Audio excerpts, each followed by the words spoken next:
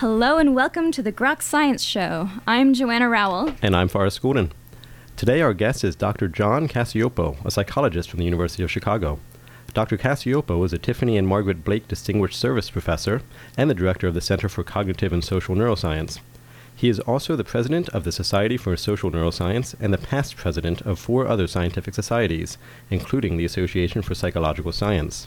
Dr. Cacioppo is with us today to discuss a new introductory psychology textbook he co-authored with Dr. Laura Freeberg called Discovering Psychology, The Science of Mind. But before we begin, I wanted to ask you, Forrest, what you think of when you hear the word textbook. Textbook. Big. Heavy, boring, probably filled with a lot of information, oversimplified to the point of being incorrect. Doorstop, booster seat, outhouse. Outhouse? Yeah, if the pages are nice and thin and not those shiny pages. It is true that there's a certain amount of negativity associated with the term textbook. We often say something is textbook or by the book when it's obvious or lacks creativity. And even when you look up textbook on the Urban Dictionary, one of the definitions claims that someone who is textbook is predictable, boring, never breaks any rules, used to be told stuff specifically, is spoon-fed information, and cannot think outside the box. That sounds wonderful. But all joking aside, both Joanna and I strongly believe that textbooks are incredibly important educational tools. We can't emphasize that enough. But what makes Discovering Psychology such an interesting textbook is that it takes a new approach towards teaching psychology. An easy way to illustrate why a new approach is or was needed is with the jobs Joanna and I do for our day jobs. We're developmental neuroscientists. We research the development of the nervous system. To do our jobs, we need to know a little bit about development and a little bit about neurobiology. If we only knew the neurobiological side of the coin, or if we knew nothing about neurobiology, we wouldn't be good at what we do. Interdisciplinary approaches like this are at the core of Discovering Psychology. The book portrays psychology as a hub science, synthesizing results from many other fields, including chemistry, physics, medicine, mathematics, earth sciences, and social science. And that makes it different from many other available texts. So without further ado, let's hear from one of the co-authors of this book, Dr. Cacioppo. Dr. Cacioppo, it's such a pleasure to have you on our show today. My pleasure. Thank you. As we've mentioned already in our introduction, your textbook focuses on integrating many aspects of psychology. It seems that you've used this big picture approach throughout your career. Most notably, yourself and psychologist Gary Bernstein are the founders of the scientific discipline called social neuroscience. Wikipedia describes social neuroscience as, and I quote, an interdisciplinary field devoted to understanding how biological systems implement social processes and behavior, and to using biological concepts and methods to inform and refine theories of social processes and behavior. That's a long sentence that's a bit hard to swallow. Could you give us your definition of social neuroscience? Social neuroscience is the study of neural, hormonal, cellular, and genetic mechanisms underlying the superorganismal structures that social species by definition create. I mean, we wouldn't be social if we didn't have multiple members of the species get together. That structure may be a dyad, 2 individuals, may be a pair bond between those 2 individuals. It could be a village, could be a family, could be an institution, different kinds of social structures. Those social structures have evolved in those species because they help those members survive, reproduce, and care for their offspring so that they too reproduce, thereby ensuring genetic legacy. Social neuroscience is interested in what are the underlying mechanisms that support those structures, and how do those structures modulate the underlying biology, including gene expression. Would you give us a few examples of the kinds of questions social neuroscientists study and the approaches they use? Yes, for instance, one way to look at these neural mechanisms is look at what happens when you take a member of a social species and you isolate it. An example, if you take a mouse who has been raised with another mouse, so it's got this pair bond, and you either then isolate that mouse for 2 weeks or you leave it with its pair bond, you then experimentally create a stroke in the brain of that mouse. It's exactly the same assault in both cases. If that mouse was individually housed, that stroke grows 3 times larger. The neural damage in the brain is 3 times greater, and it's due to an inflammatory response that the isolated mouse shows. In humans, feelings of isolation in older adults has been shown to be associated with onset of dementia and cognitive decline over 8 to 10 year periods. And so you can see these kinds of animal models allow us to also look at humans, and we start to understand some of the consequences in that case of failures of those connections. So in this example, the social environment affects how successfully a mouse heals after suffering a stroke. Dr. Cacioppo, would you give us another example of how the social environment can impact the biology of an organism? Testosterone in rhesus monkeys predicts the tendency for that male to make sexual advances toward females in the colony. It's also the case, though, that the availability of receptive females in the colony influences the testosterone levels in those males. So which is causing which? Well, the truth is it's reciprocal. I wouldn't understand that if I didn't consider the social and the biological level simultaneously. So knowing the biological doesn't replace the social, because the social is triggering the biologic. There's many such examples of that. Let's change gears a bit and talk about the textbook, Discovering Psychology, the Science of Mind. In this book, the word that shows up again and again is mind.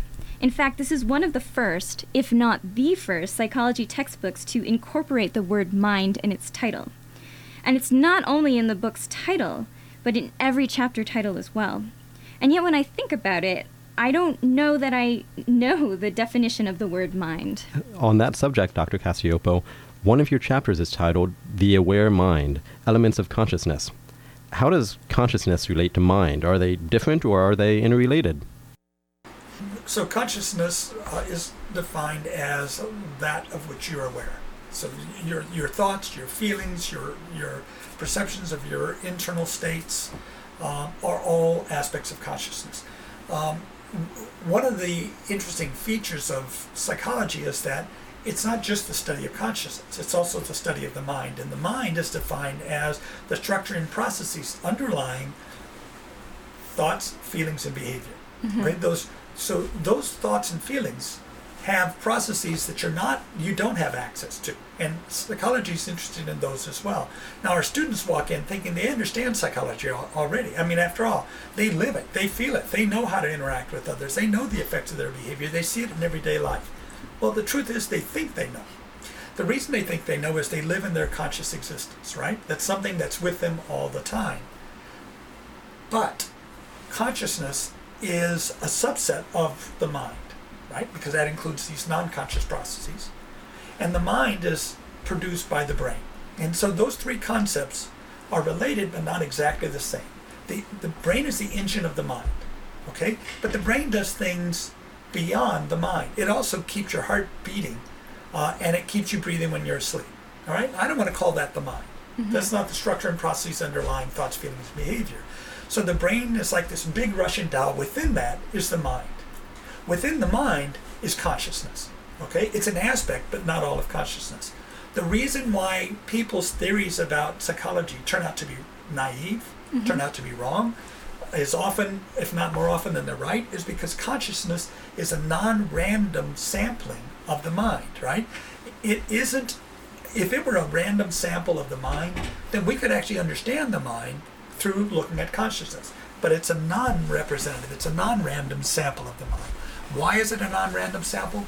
Because what is most likely to enter consciousness are new things. You put a dot on your glasses and you'll see it for a while, then it will disappear, right? Mm-hmm. And it disappears because it's no longer new information. And it turns out that too has a reason. The brain is a really expensive organ. And expensive organs in animals make those animals less likely to survive. Species that are energy inefficient mean they have to have a lot of food intake, a lot of fuel coming in. And that's harder to have that species actually survive. Energy efficient species don't need as much fuel, they're less likely to starve. these conditions of privation are pretty common in the world, right? And so when we have something as expensive energetically as the brain, is 5% of your body weight, 20% basically of oxygen consumption, that's expensive, right?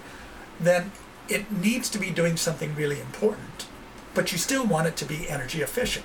So what makes it into consciousness, which is the most expensive aspect of what the brain's doing, what makes it into consciousness are those things that are new.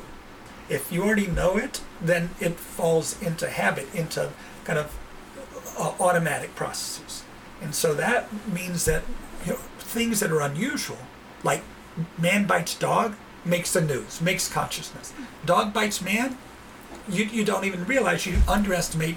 And so we see all these anomalies in psychology, like what's called base rate neglect. It's like, how often does a dog bite a man versus a man bites a dog? Well, we'll underestimate the first and we'll overestimate the second because that's what we notice because it's different. I'll give you another example that was in the news last year. Sully Sullenberger was the airline pilot who managed to land this 68,000-pound aircraft when it lost its engine thrust. It basically becomes a brick, but he was able to land it in the Hudson River without crashing and killing all the passengers and crew. That's a pretty remarkable achievement. We're not born capable of doing that. Now, he had been an F-4 pilot. He had been a commercial pilot for 20 years. He was a glider pilot, and he was, in fact, a certified glider instructor.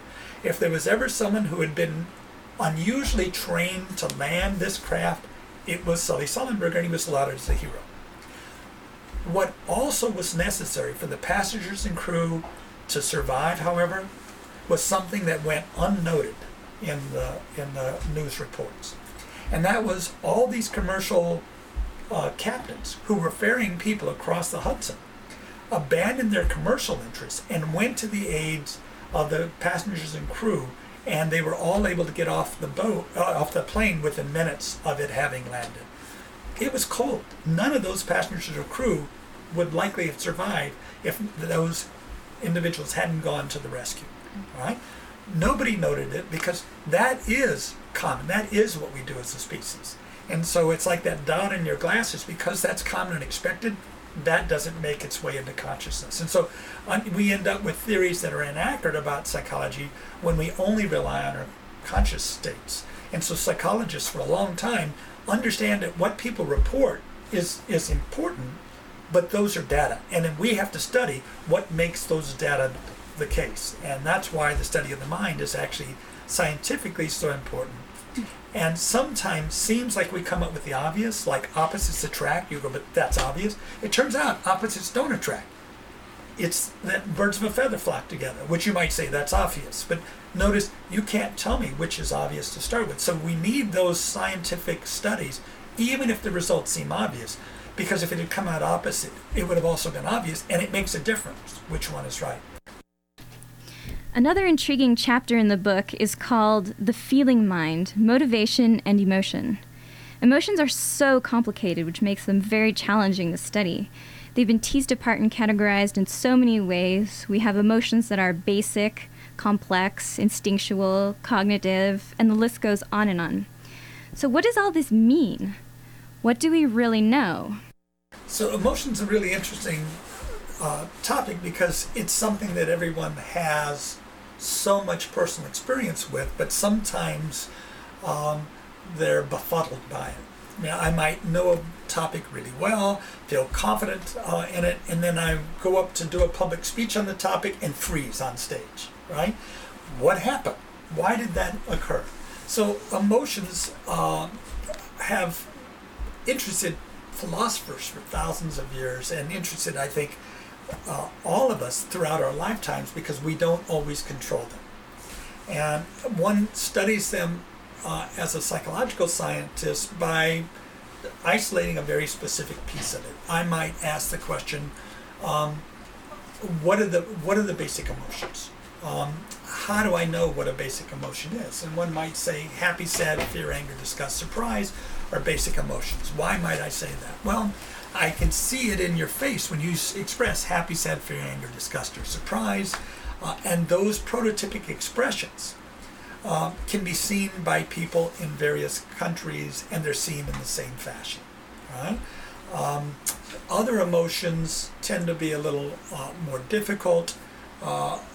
Emotions like feeling bittersweet. What does that look like in the face? Well, it's kind of, you might scratch your head, and the answer is it looks a little different in different people. And so the fact that these are prototypes make us think that these emotions have something a little more fundamental about them. It's also the case you can see behavior like fear in non-human animals as well. I'm not sure what bittersweet would look like in a mouse. I know what fear looks like in a mouse. All right? So that also makes us think those are more basic. All right? So you can see how we start to take these specific emotions and we start breaking them apart. You can take an emotion like fear and say, where does fear come from? Well, one of the places it comes from is these innate responses. We call them unconditioned responses. If you take an animal and you expose it to an electric shock or some pain stimulus, it will become frightened of that whatever it is that's producing that pain stimulus. That's pretty clear. If you yourself get exposed to, you have a neighbor who continues to cause you pain, you're going to become frightened of that neighbor. Simple process, right? Classical conditioning is a form of learning, whereas you probably have heard of classical conditioning when you think about Pavlov's dogs. The bell, the meat powder, the bell, the meat powder, the dog is also salivating, the bell, now you see salivation in the dog. Well, the same thing happens with fear. So you can actually create that signal that means pain's going to follow, and the animal becomes frightened of the signal. Now I can go in and I can look at what is it in the brain that's producing that association. And work like that has shown that a particular almond-shaped piece of the brain, calling the amygdala, is really critical for that kind of associative learning.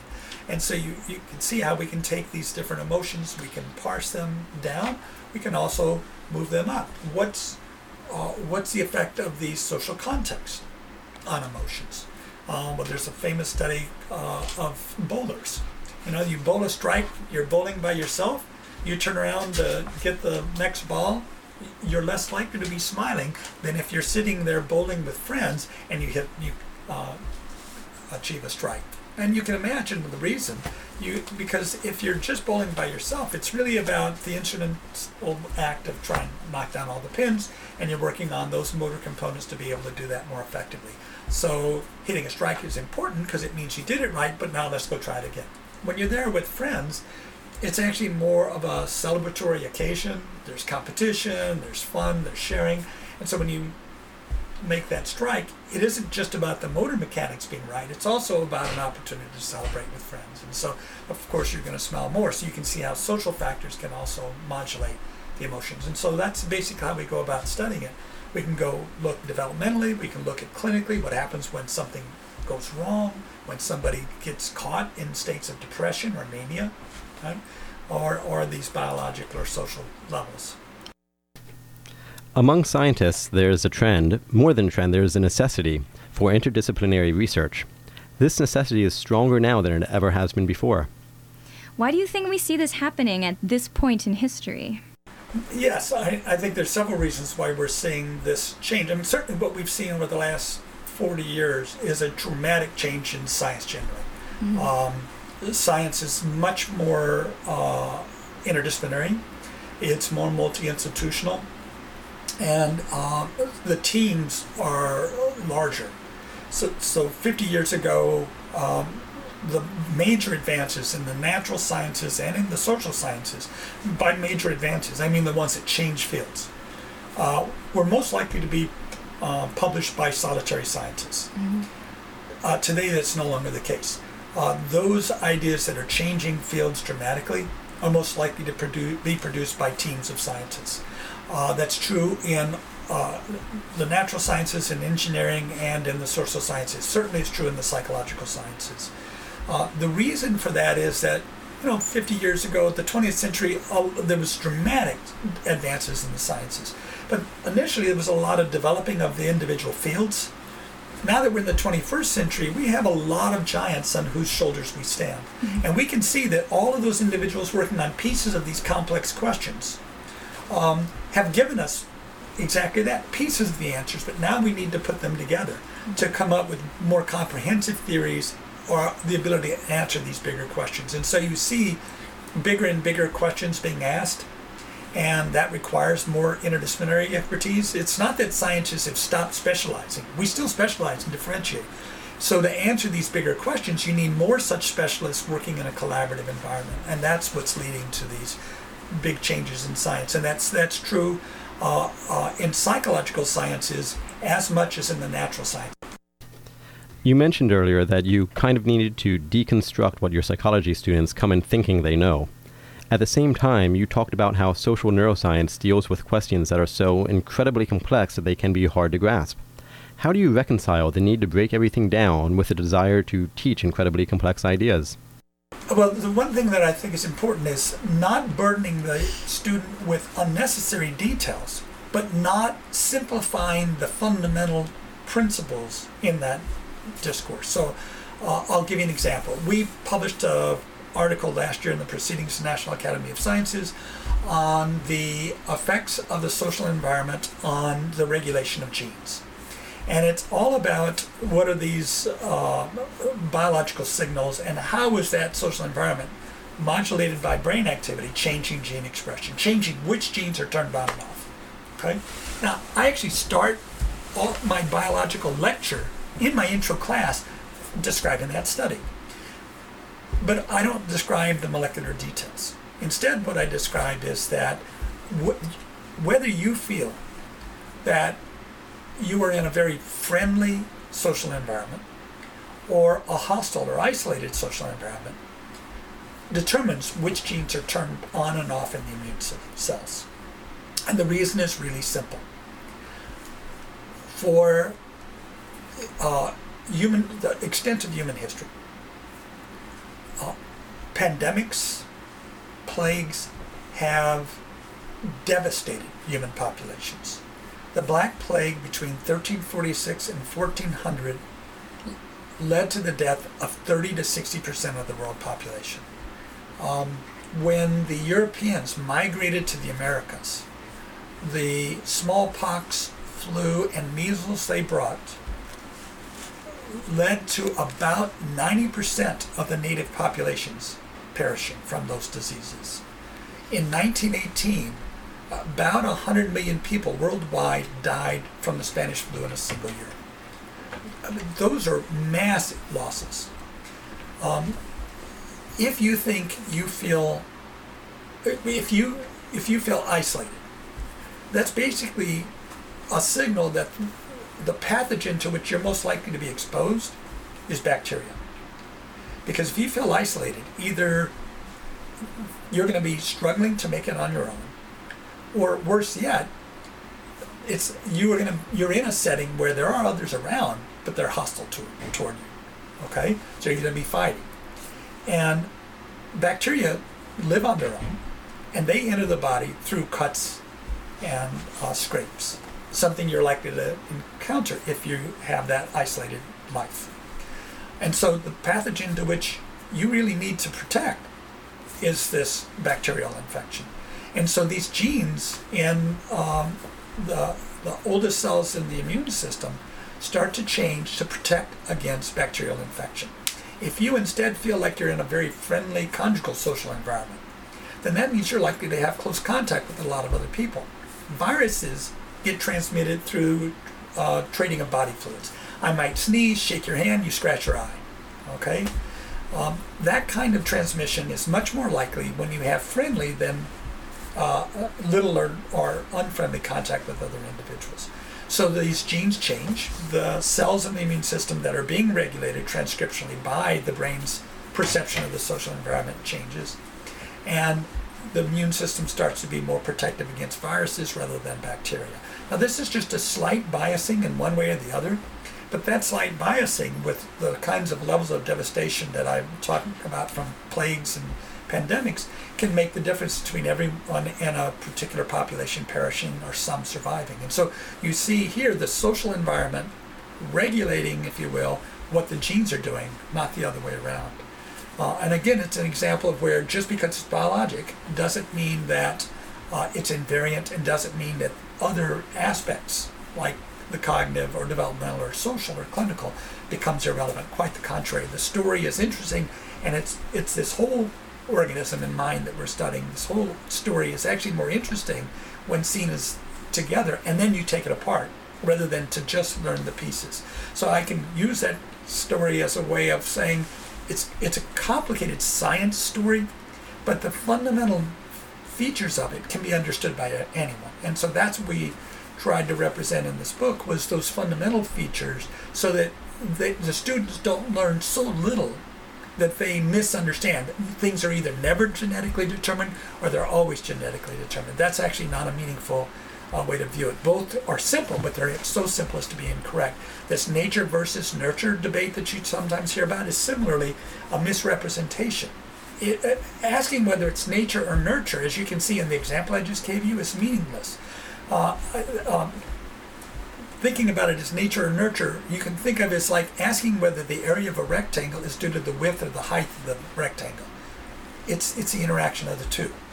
That's what constitutes the area. And similarly, what constitutes mind and behavior is the interaction of nature and nurture, not either or.